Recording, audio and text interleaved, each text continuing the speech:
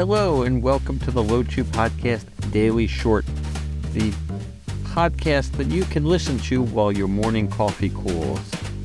Hi, I'm Ken and I'm your host.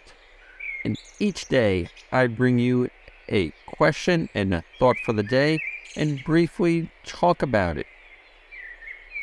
Today is Saturday, April 8th, 2023, and good morning to you. Today, I want to do a fun little question.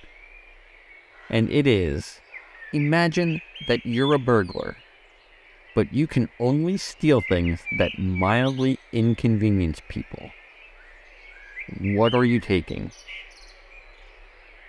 I can imagine myself mildly inconveniencing people by stealing the knobs off their stoves, or the racks out of their oven, the charging cord, their remote control, or even the plate out of their microwave. You know the plate that I'm talking about, the one that spins and rotates so your food cooks evenly. What else can you take? Maybe I'm just taking the batteries out of the remote control, or taking all of their light bulbs. What do you think? How can you mildly inconvenience someone? And moving on to our thought for the day, which is something I said on yesterday's podcast. I thought it might be something to follow up with. Our thought for the day: be a destroyer of worlds. This is your challenge. This is your task. This is not to say go out and blow up your workplace, because the demise and destruction of things is not something I generally advocate for. Don't do anything negative. But you can destroy worlds without being a negative Nancy. I want you to go out and destroy barriers that are holding you back. Yes, barriers that are holding you back.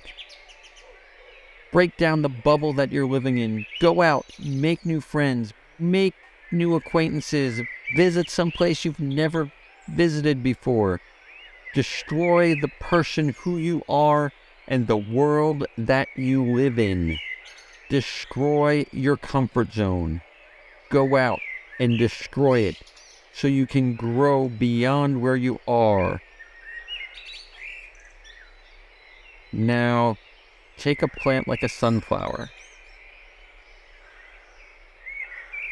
They grow large and tall and broad when given space to grow.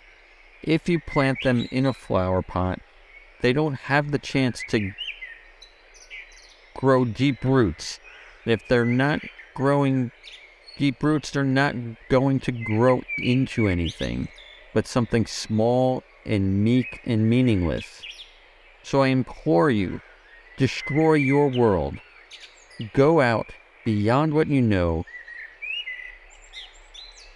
And personally, I feel this is particularly poignant today, as we are between Good Friday, when Jesus Christ died on the cross, and Easter Sunday, when he rose from the dead. He destroyed worlds. You can do the same. But don't forget, while you're out destroying worlds, tomorrow I will be here giving you another inspiration. So come back. Have a great day. Enjoy. And I'll see you tomorrow.